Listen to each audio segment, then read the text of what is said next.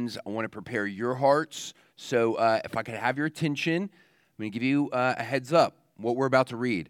I know for some, school just got out. And I know for some of you, school is not, you got one more week. Okay, so we're all still in that headspace of school. So let's do some math. I just want to do some math with you all real quick. Simple math.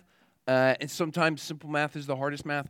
All math for me is really hard. So if it's hard for you, you're in great company. I'm terrible at math. But sometimes simple math is hard for everyone. Okay, so let's do some simple math. Young ones, like don't laugh at this. Like seriously. 1 + 1 = 2. Okay, simple, but that is huge. Did y'all know, I'm not going to go off on a rant on this, but have y'all heard about artificial intelligence? They're saying if they can teach artificial intelligence that 1 + 1, if artificial intelligence can figure out 1 + 1 = 2, like that's it, and we're all out of a job. Like it's crazy. Like that simple, profound stuff, 1 + 1 = 2 is crazy. Okay, we've been talking about this baby Jesus, all Advent, all Christmas time, talking about Jesus and the incarnation, which is about God becoming man. That word incarnation is just a word that means infleshing. So it's God infleshing, taking on a human nature. So let's do our math. What is one divine nature plus one human nature? What does that equal? Oh, I'm hearing it. Say it. One divine nature plus one human nature equals Jesus. That is the best answer. Yes. And it's not two people. It's one person. One human nature plus one divine nature. That equals one person, Jesus, who is fully God, fully man. How does that math work out? It's divine math. I don't know. But here's what we do know. Jesus he's not a mixture of human and divine. Like Jesus being God is not like pouring chocolate into milk and then stirring it up and mixing it all up, and now you've got, Jesus isn't chocolate milk, okay? Jesus was truly a man, and yet he did not stop being what he always was, which is God. So when the Son of God became man, he didn't become some other thing like you mix some blue divinity with some yellow of humanity and you get what? Green something. No, he's not a mixture of things. He is fully God and fully man.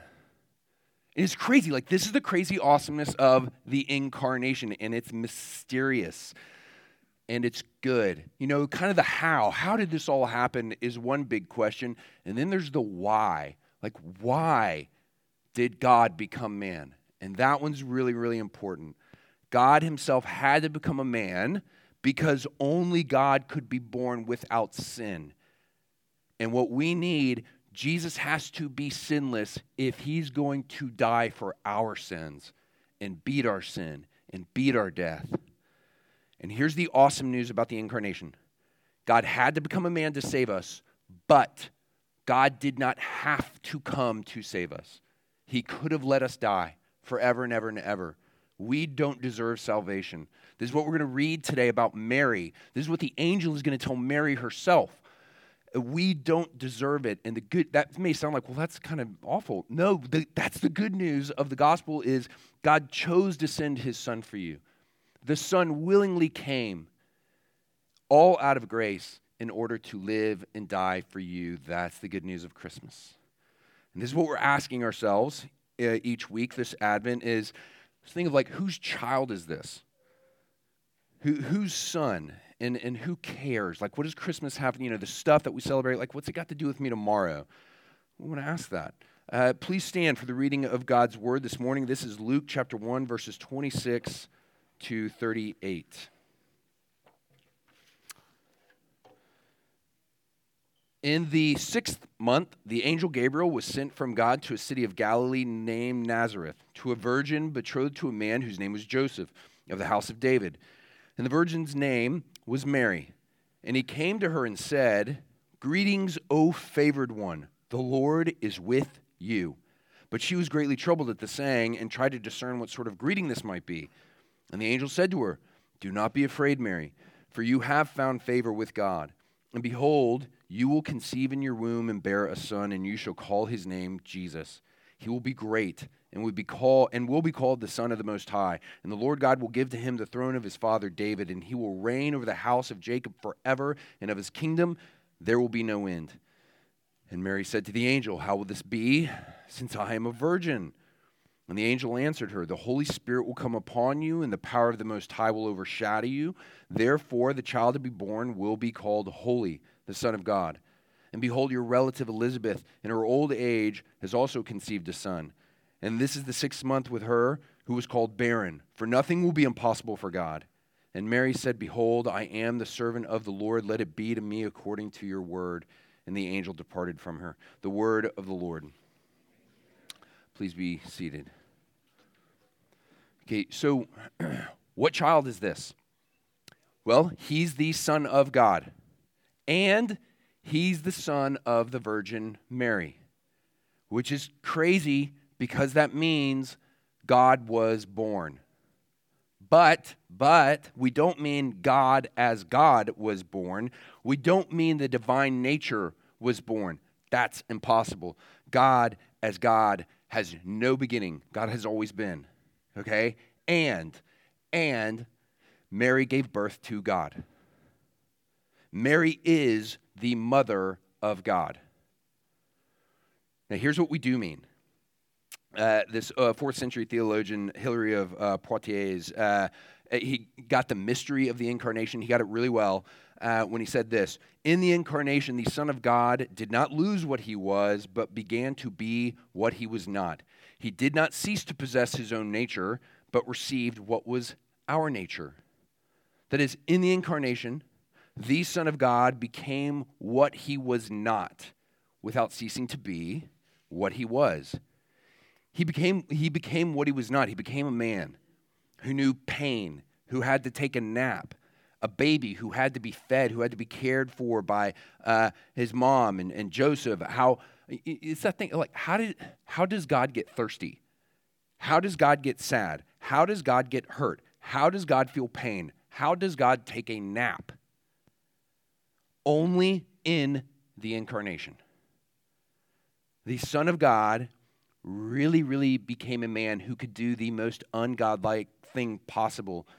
He could die. Because he really, really became enfleshed, like sinews and skin and organs and bone and hair and teeth and joints. He became one of us.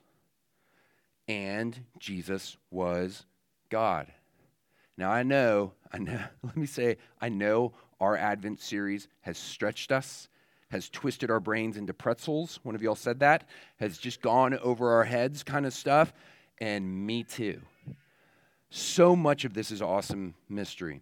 And so much of it is just awesome God stuff. And I know the good desire to keep things simple. That's good. Know the good desire to be as clear as possible. Absolutely, certainly. And then there is the temptation with all this hard stuff. The temptation comes in to flatten mystery, to refuse to go deep.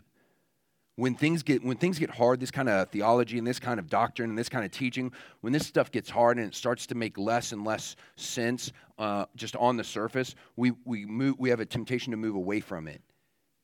And then what happens then is our faith becomes this opiate. It becomes like this drug, a winsome drug that we just want, that makes us feel good and safe. And we all know that temptation, every one of us. And throughout church history, there have been movements within the church to move away from the historical Jesus because this stuff is just too crazy. It's too hard. It's too much. The historical Jesus, what movements throughout church history have said is the historical Jesus, that's not important. What's important is the Christ of faith. But if we sever the Christ of faith from the historical Jesus, then that Christ of faith, he could be almost anything. And inevitably what he will become is this Savior that looks just like me, or looks just the way I want him to look. And then he's not a Savior. Paul Tripp, he was an author, counselor. He is an author, counselor, churchman. He said this once. He said, we should all be deconstructing our faith in the sense of examining it, in the sense of always going deeper. He says we should all be deconstructing our faith, or we become loyal to the culture. We lose our way. We become harmful to the church. Then the world rightly mocks us as hypocrites, and people walk away from the church, and our leaders fall away, and ministries explode. We've got to do that forced self-reflection thing of taking a step back and asking the hard questions. Is this the gospel that we're talking about and holding out? The incarnation of God becoming a man, it is a riddle. And that said, this is a good turn, I think. That said, the big question with the incarnation is not just how, it's also why. And this also tells us right here why the Son of God became a man. And the answer is profound and it is simple. And it's in Jesus' name. And all of us think names are pretty important. A man named Dale Carnegie was one of the original motivational speakers of the 20th century. He changed his last name to match the spelling of a certain steel magnet tycoon, some guy named Andrew Carnegie, to whom he was actually not related because he knew names are important. And he wrote one of the best sellers of all time, How to Win Friends and Influence People. And in it, he said this. He said, a person's name is to that person the sweetest and most important sound in any language. It's why it's so embarrassing when you get someone's name wrong, or you can't remember that someone's name, but they use your name, and they keep using your name to see if you'll actually either get their name wrong or admit you don't know their name. Or someone keeps calling you by your wife's name, even though in your humble opinion, your name is the more masculine of the two. Happens to all of us. One reason we probably forget names is because our names in English really don't mean much. They actually do. All our names mean something. We've done this before with the kids. But I mean, like, unless your name is Frank or Grace, like, what does your name mean? You got to go look it up, kind of thing. But back in the Bible, their names were really obvious. They had really obvious meanings. And the name Jesus, it means something. There are only a few divine birth announcements in all the Bible, like the angel coming and giving this birth announcement. You only see that a few times in Scripture, only a couple times in the Old Testament, only a couple times in the New Testament with Mary and her cousin Elizabeth. So when you see those, big flashing signal like, hey, pay attention, this is big. Something big is happening. The angel shows up with this divine birth announcement and tells Mary to name her miracle baby Jesus. And we saw this last Sunday when that same angel goes, later he's going to go to Joseph and give Joseph the big news too about this miracle baby. And there in Matthew 1:21, he says, Mary will bear a son and you shall call his name Jesus, for he will save his people. Which is, the name Jesus, it's the Greek version of the Hebrew name, which Jesus, actually the Greek version is Jesus. That's just the Greek version of the Hebrew name Joshua, which is actually pronounced Yeshua. The same, like Jesus, Joshua, they mean the same thing. They mean the Lord saves. And we know that this name was actually a really, really common name in the Old Testament, in the first century, super common name, which maybe sounds like a debut. When I first heard that, I was like, such a debutante. Like, I want Jesus' name to be like unique. But there's meaning there too. There's meaning there of, remember the most famous Joshua before this Jesus, Joshua in the Old Testament. Joshua, that guy was Moses' right-hand man. So there was Moses, and then his successor was this guy, Joshua. God chose Joshua to be Moses' successor when Moses died. And Joshua was amazing. He was this incredible leader. His original name, though, was not Joshua. It was Hosea. And that name means he saves.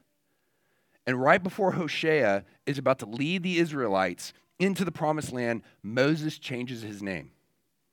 And it's like he says this, basically. He says, listen, Hosea, you're super awesome.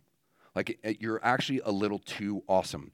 And if you lead the Israelites into the promised land with a name like he saves, everyone's going to be tempted to think that you're the he, who saves, not God. And it's going to be like this. Someone's going to ask, hey, Israel, like who miraculously parted the Jordan River and who miraculously took down the walls of Jericho? Like who defeated all those mighty, numerous Canaanite armies? And people are going to say, oh, well, that's easy. That would be our general, Hoshea. He saved us. And Moses is saying that would be really, really, really, really bad. So we're changing your name. So right before Moses dies and Israel goes into the promised land, he changes his name from Hoshea, which means he saves, to Joshua, which means the Lord saves. That way when everyone asks Israel who did this, they'll say, the Lord. It's the Lord who did it. So why is this baby in Matthew 1 named Jesus, a.k.a. Joshua? It's so that when people look at this baby who grows up to be their leader, the leader of his people, and they speak his name, they know his name points to the Savior, who is God, who is him. This name is actually a self-referential name. That's the big difference between Joshua of the Old Testament and Jesus of Joshua of the New Testament. This baby, he's got a name that refers to himself. He is the Lord. He is the Lord who saves. You know, Joshua leading his people through those wars, leading them into the promised land. At some point, every single one of those Israelites died. That promised land was not the final thing. It pointed to the final thing. And the angel comes and says, yeah, this one, name this miracle baby Jesus. The Lord saves because this baby will save their people, his people, from their sins, from death, into that eternal promised land. The angel says this miracle baby is the one who's going to Jesus his people. So name him Jesus. And naming this baby Jesus also names the rest of us.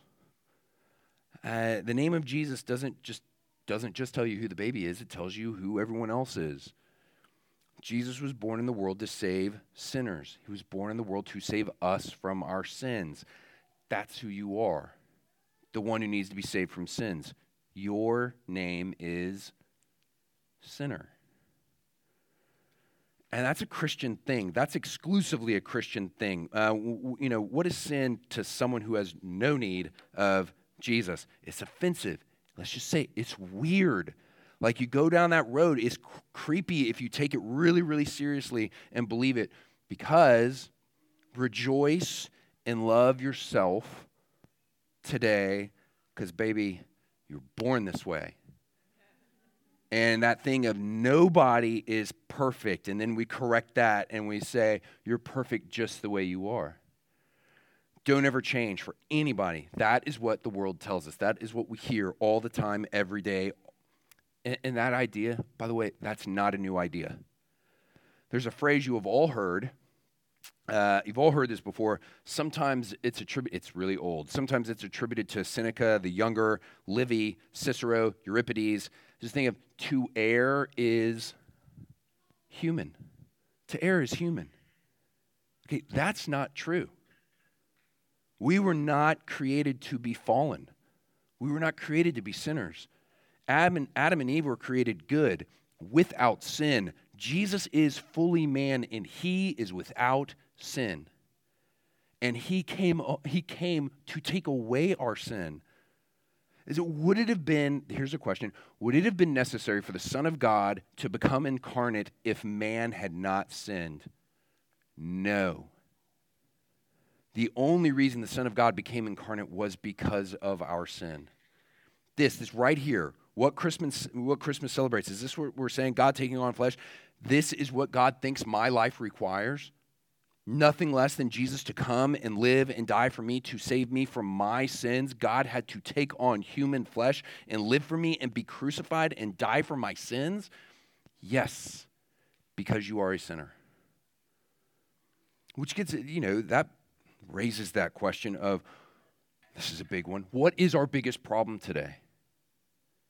You think of all the hate, all the suspicion, all the fighting, all the death, all the destruction out in the world, in our own lives, these opposing political convictions on the way forward for our country, energy, inflation, the border, the economy, cancer, another pandemic, unemployment, underemployment, supply chain, broken families, loneliness, abused kids, abused adults, busyness, overcommitment, anxiety, stress, depression, horrific murders and assaults, sweatshops, slavery, sex trafficking, greed, corruption, war.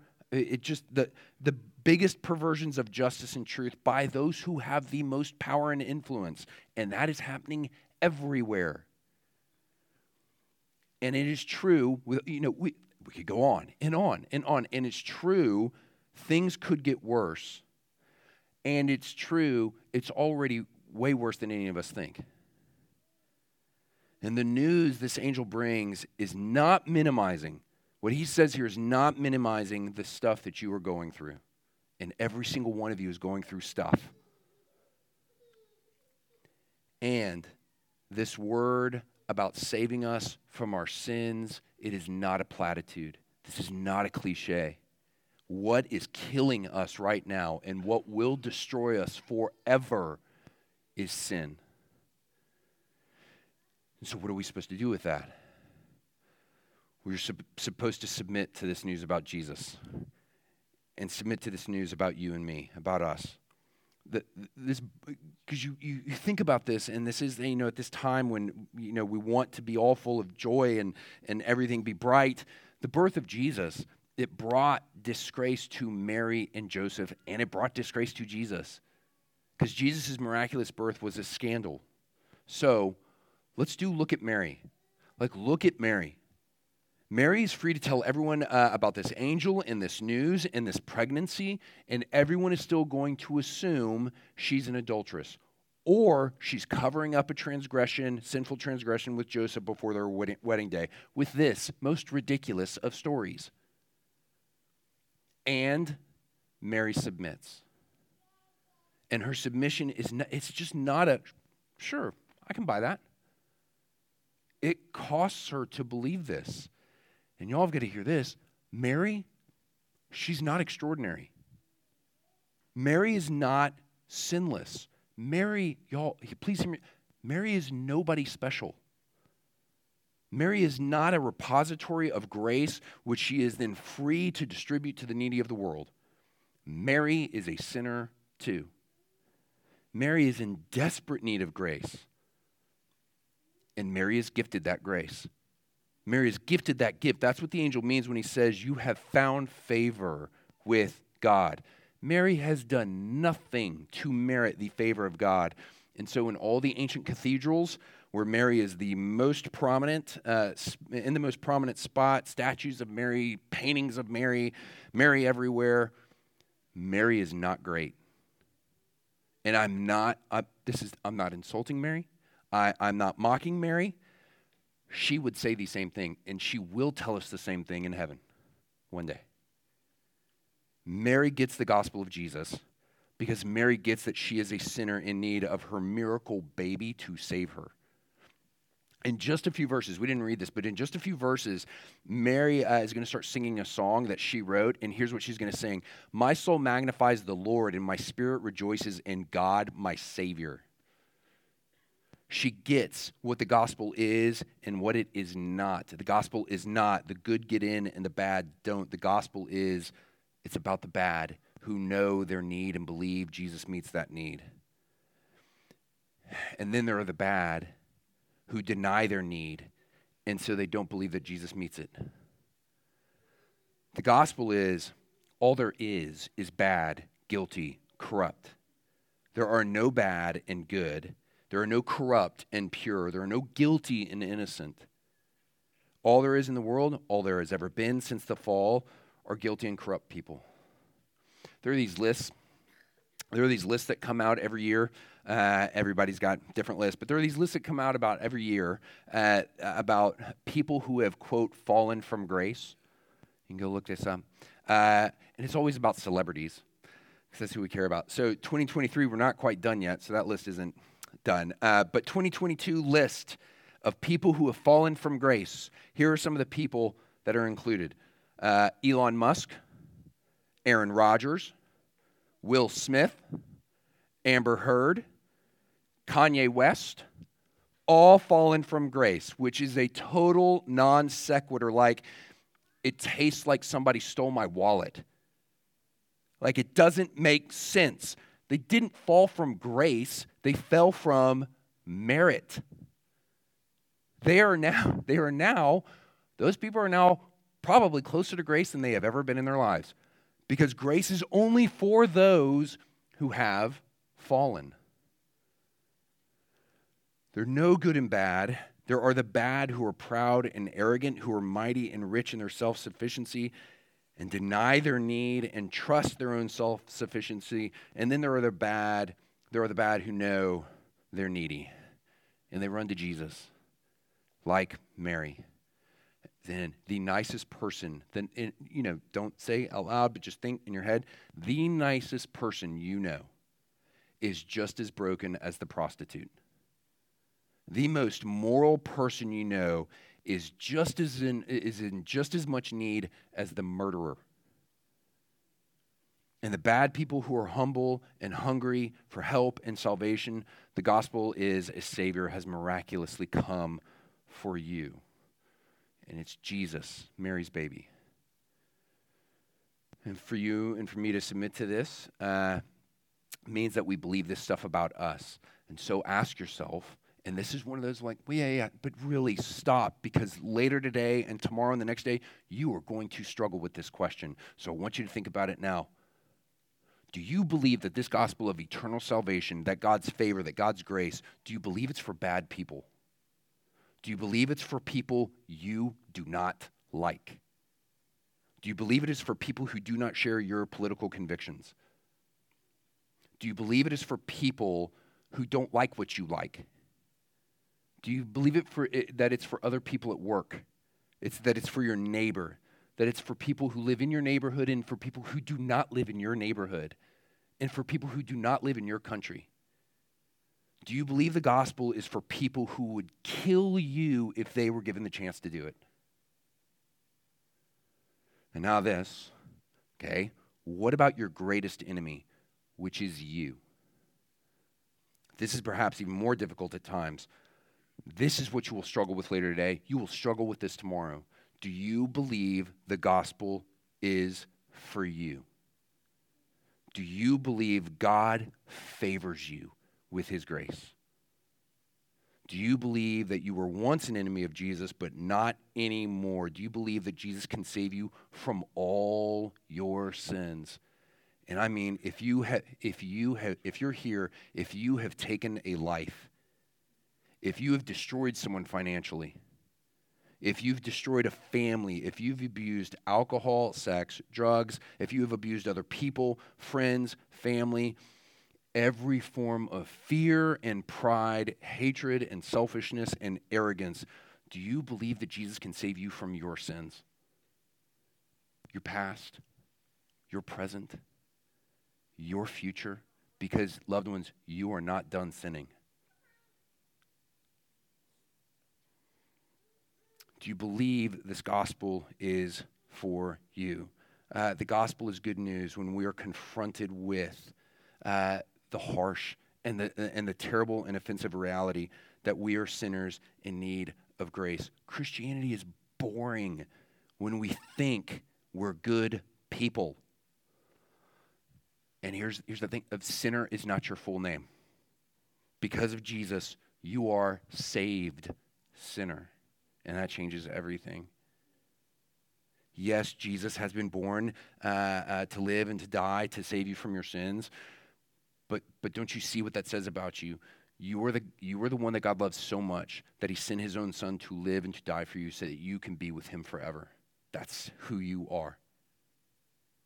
You're the one Jesus loves so much he willingly came and gave up everything, even his own life, to die for you. Now, the other way that we can go about, and we can do this in the church, the other way we can try to name ourselves is with our goodness, of like, I'm a good person, I try to be a good person. But then there's that other part of us that deep down feels terrible and shame about ourselves. I feel guilty, I feel dirty, I'm unworthy of anyone's love and approval, much less God's. So we name ourselves good sinner. I'm a good sinner. And then we get schizophrenic and we despair that God couldn't really love us, that you're not worth his life and his death. You're not worth his grace. That is not who you are. You're not good sinner. You are saved sinner. You're not worthy of God's favor and love. That's grace. That's the good news of Christmas. That's the gospel of Jesus. Dale Carnegie was wrong. Remember that a person's name is to that person the sweetest and most important sound in any language. No, erroneous. For the Christian, the sweetest and most important sound in any language is not our own name. It is the name of Jesus. Let us pray.